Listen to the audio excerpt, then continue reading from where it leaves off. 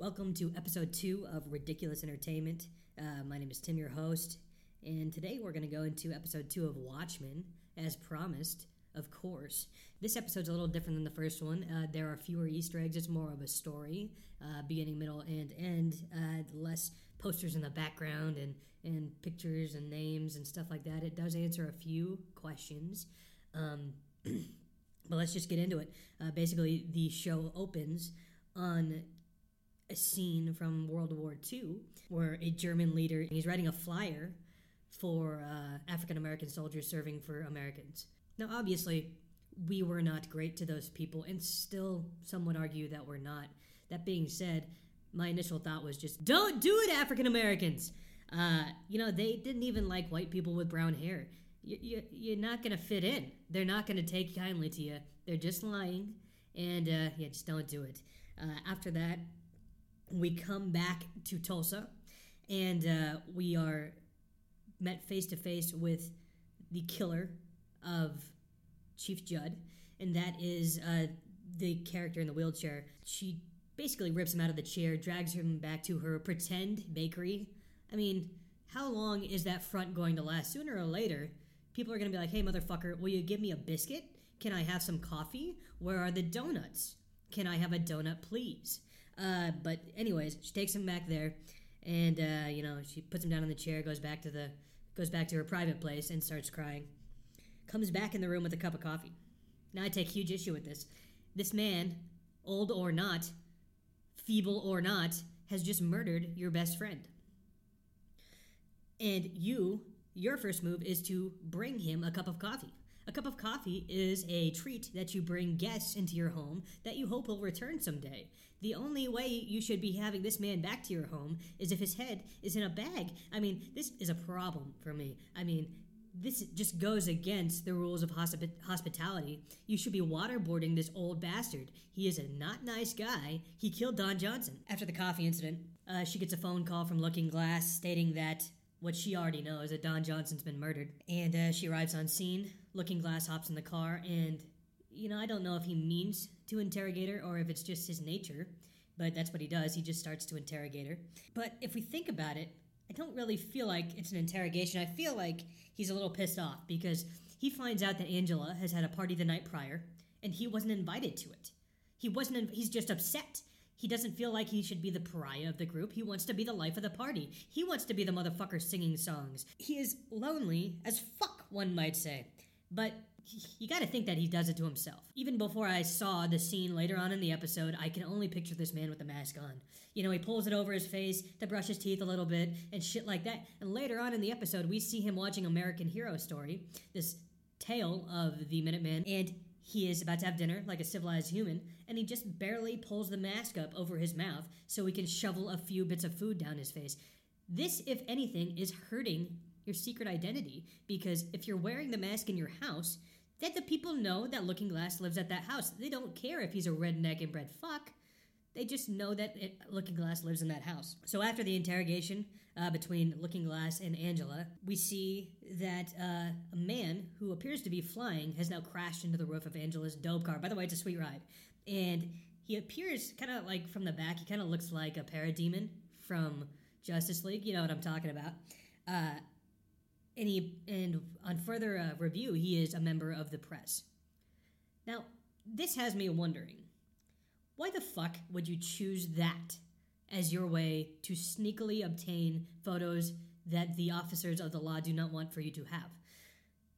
It's pretty obvious when you're chilling at your house or chilling wherever and you look outside and there's just a motherfucker flying in the sky that he's probably doing something he shouldn't have, especially in a world where that's not typical.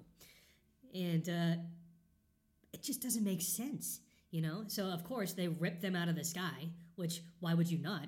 You see a 6-foot-tall parademon, you shoot to kill. They're just tasing him. Yeah, that's a mistake. You shoot to kill. After the attack of the parademon press people, we have a little power struggle, and the red guy, the guy in the red, I don't know what his name is. He's wearing a red jumpsuit with a red ski mask. Cool costume, bro. Anyways, he kind of takes control, and they go to Nixonville, the trailer park. Weird name. We went over it last episode. Check it out. Watchmen Episode 1. The ridiculous Watchmen Episode 1 episode.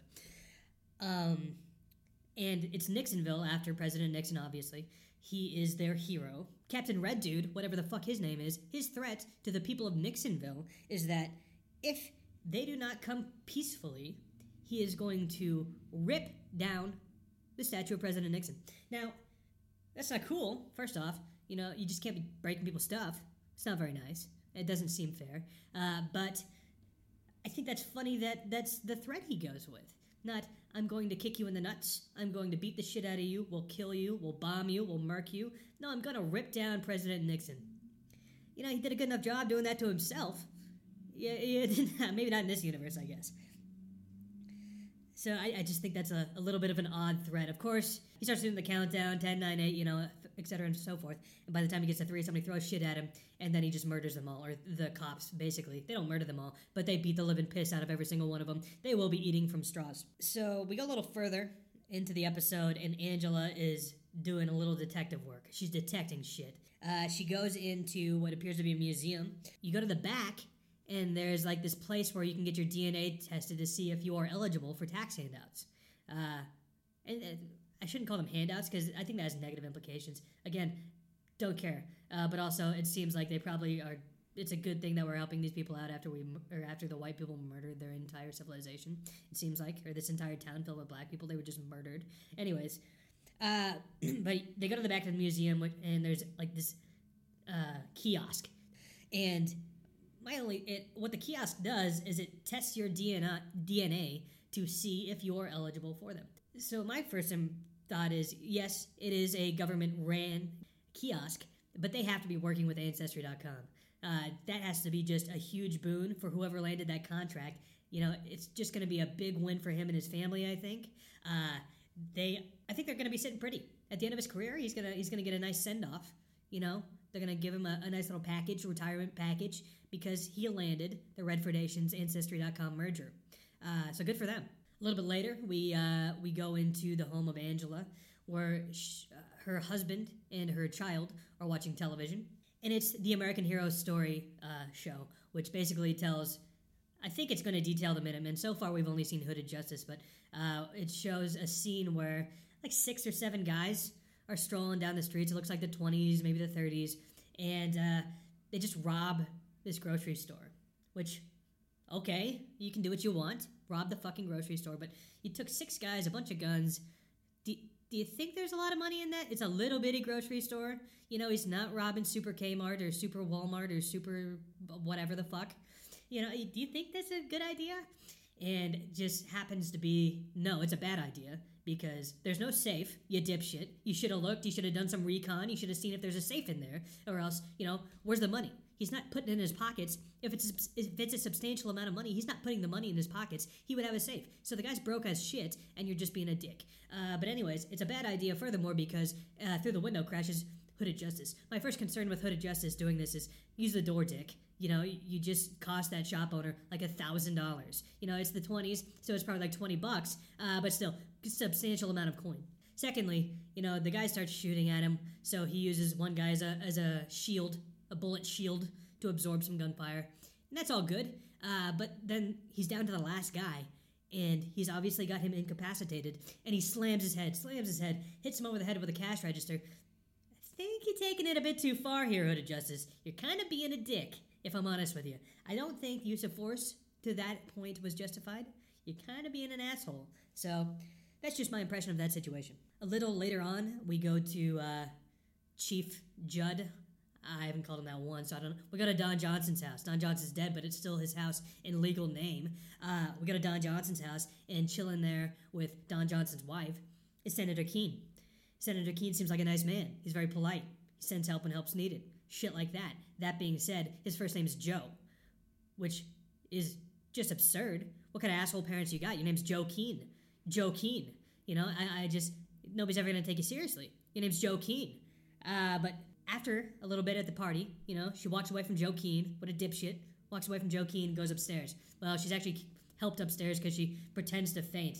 And her pretending to faint is some kind of ruse so she can go upstairs and steal clothing from her dead friend. It's just absurd. She brings these goggles along. It's a contrived way for her to go upstairs and just steal some clothes. You know, clothes aren't that expensive, Angela. Just go to the store. Where are you going to steal some clothes? It's ridiculous. So later, we go to wherever Ozymandias is, and I presume at this point he's being held. He's being held there against his will. It's a weird place. There's tomatoes growing on trees. I don't know who created this world, but I think he is being held there against his will. And he has to go about his day the same way every day. And maybe he's doing this for his own reasons, because he wants to practice the same thing over and over and over again until it's perfect, and then he can escape. Possibly. But they do the fucking weird cake thing again. He just eats it with a spoon. There's no horseshoe. Thank God. There's a few reveals with that. But Ozymandias, is receiving what I view as the ultimate punishment. So he's left with the biggest idiot in the world, the butler. Again, back in episode 1, Watchmen, the ridiculous Watchmen.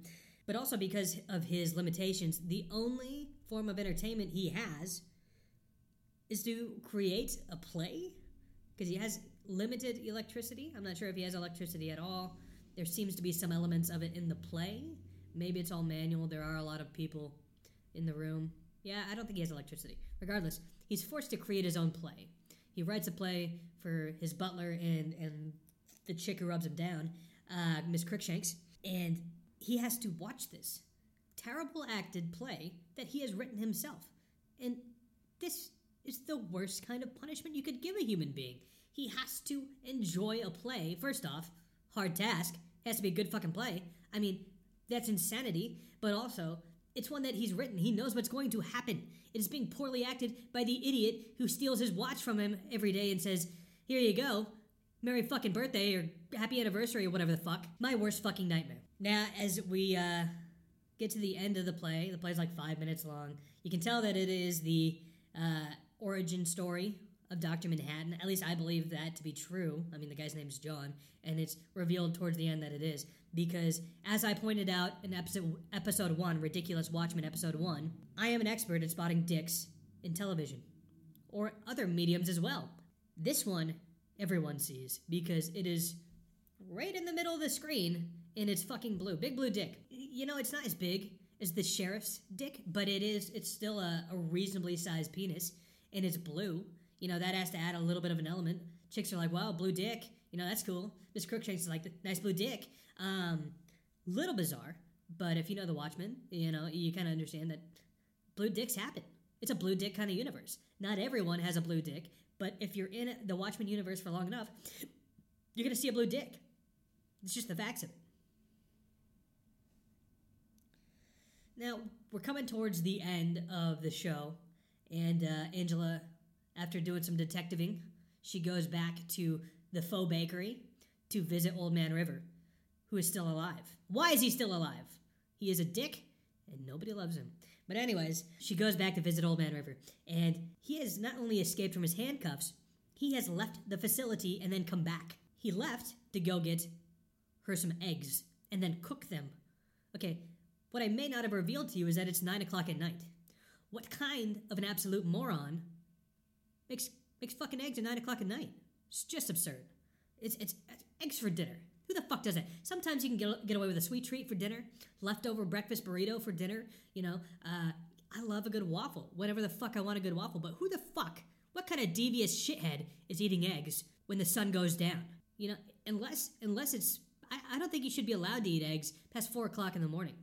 Before 4 o'clock in the morning, I should say. So it's just it's an insane idea to me. And once again, this guy is an animal and should be put down. You know, we get a little bit of squid talk. I forgot to mention the squid talk. There's a little bit of squid talk, but there's still no resolution. What the fuck are they doing with the squids? We still don't know. So this world is pretty much just fucked. I just can't quite wrap my head around why some of the people are making the decisions that they make. It's just irrational. But, you know, it's your life. Eat eggs whenever the fuck you want to, I guess. But that's just my opinion. What about this world distresses you the most? What makes you freak the fuck out? Is it eggs? Is it sockless men? If you're listening to this on YouTube, I would ask that you like, subscribe, and bell icon if you've enjoyed this. It just kind of helps us get the word out, get us moving in a positive direction. If you're on SoundCloud, please repost and like. That would help us immensely. If you've enjoyed this episode, go back and listen to episode 1, the Ridiculous Watchmen episode 1 episode. It's quite good. It's a lot better than this one, actually. But yeah, we'll be on iTunes soon and Stitcher. And the next episode is going to cover Watchmen episode 3, the third Watchmen episode. But for now, this has been Ridiculous Entertainment.